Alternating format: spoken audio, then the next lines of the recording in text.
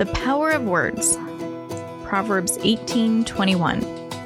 The tongue has the power of life and death, and those who love it will eat its fruit. Welcome back to another inspirational moment from historical Christian romance novels. Have you ever been wounded by the words of others? I'm guessing everyone is raising their hand at this point. I'm not sure anyone goes through life without ever hearing an unkind word said about them or to them. So here's the hard question, though, that we have to face. Have you ever wounded someone with your words?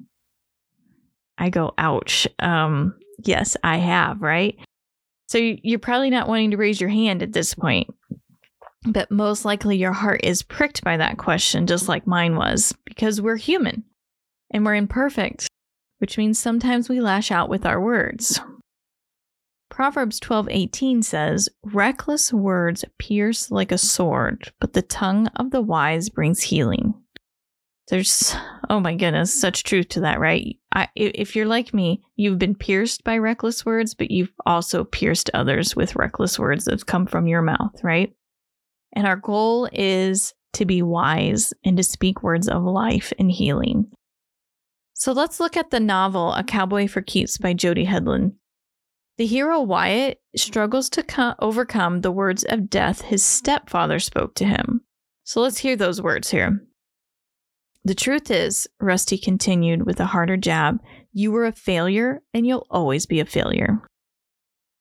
Oh, I remember reading that scene and thinking, oh my goodness. And poor Wyatt, you see this, he's an adult now. And he's still struggling with these words because he sees himself as a failure in many things that he's tried to do that maybe haven't gone well for him. God's word has so much to say about our words because God knows how our words can speak life or death over someone. So let's think about the reckless words and insults that have been slung at you and I. How long did it take for you to overcome them? Are you still wrestling with them? I can tell you there are some that I still wrestle with. But I want to encourage you to give those words of death over to the Lord and let Him speak truth into your life. And then, if you're like me, I also at the same time need to ask Him to help me use my words to speak life into those around me. So just ask Him to help you use words to speak life into those around you. For His word says that the tongue has the power of life and the tongue of the wise brings healing. Isn't that what you want? To bring healing to those who are hurting around you? In a world full of hurt and riddled with sin, we need more people like you speaking words of life into and over people. I'll leave you with this thought.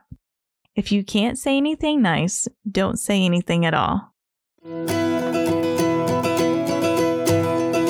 Thank you for tuning in to my inspirational moment from historical Christian romance novels. I hope you were inspired to pursue God just as He pursues you. For He wants none of His children to perish, but rather He wants you to spend eternity with Him in heaven.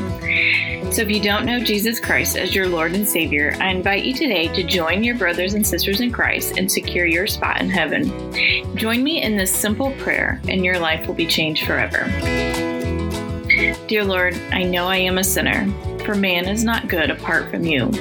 I thank you for bearing the punishment of my sins on the cross, and I ask today, Lord, that you would forgive me, wash away my sin, and make me new in you.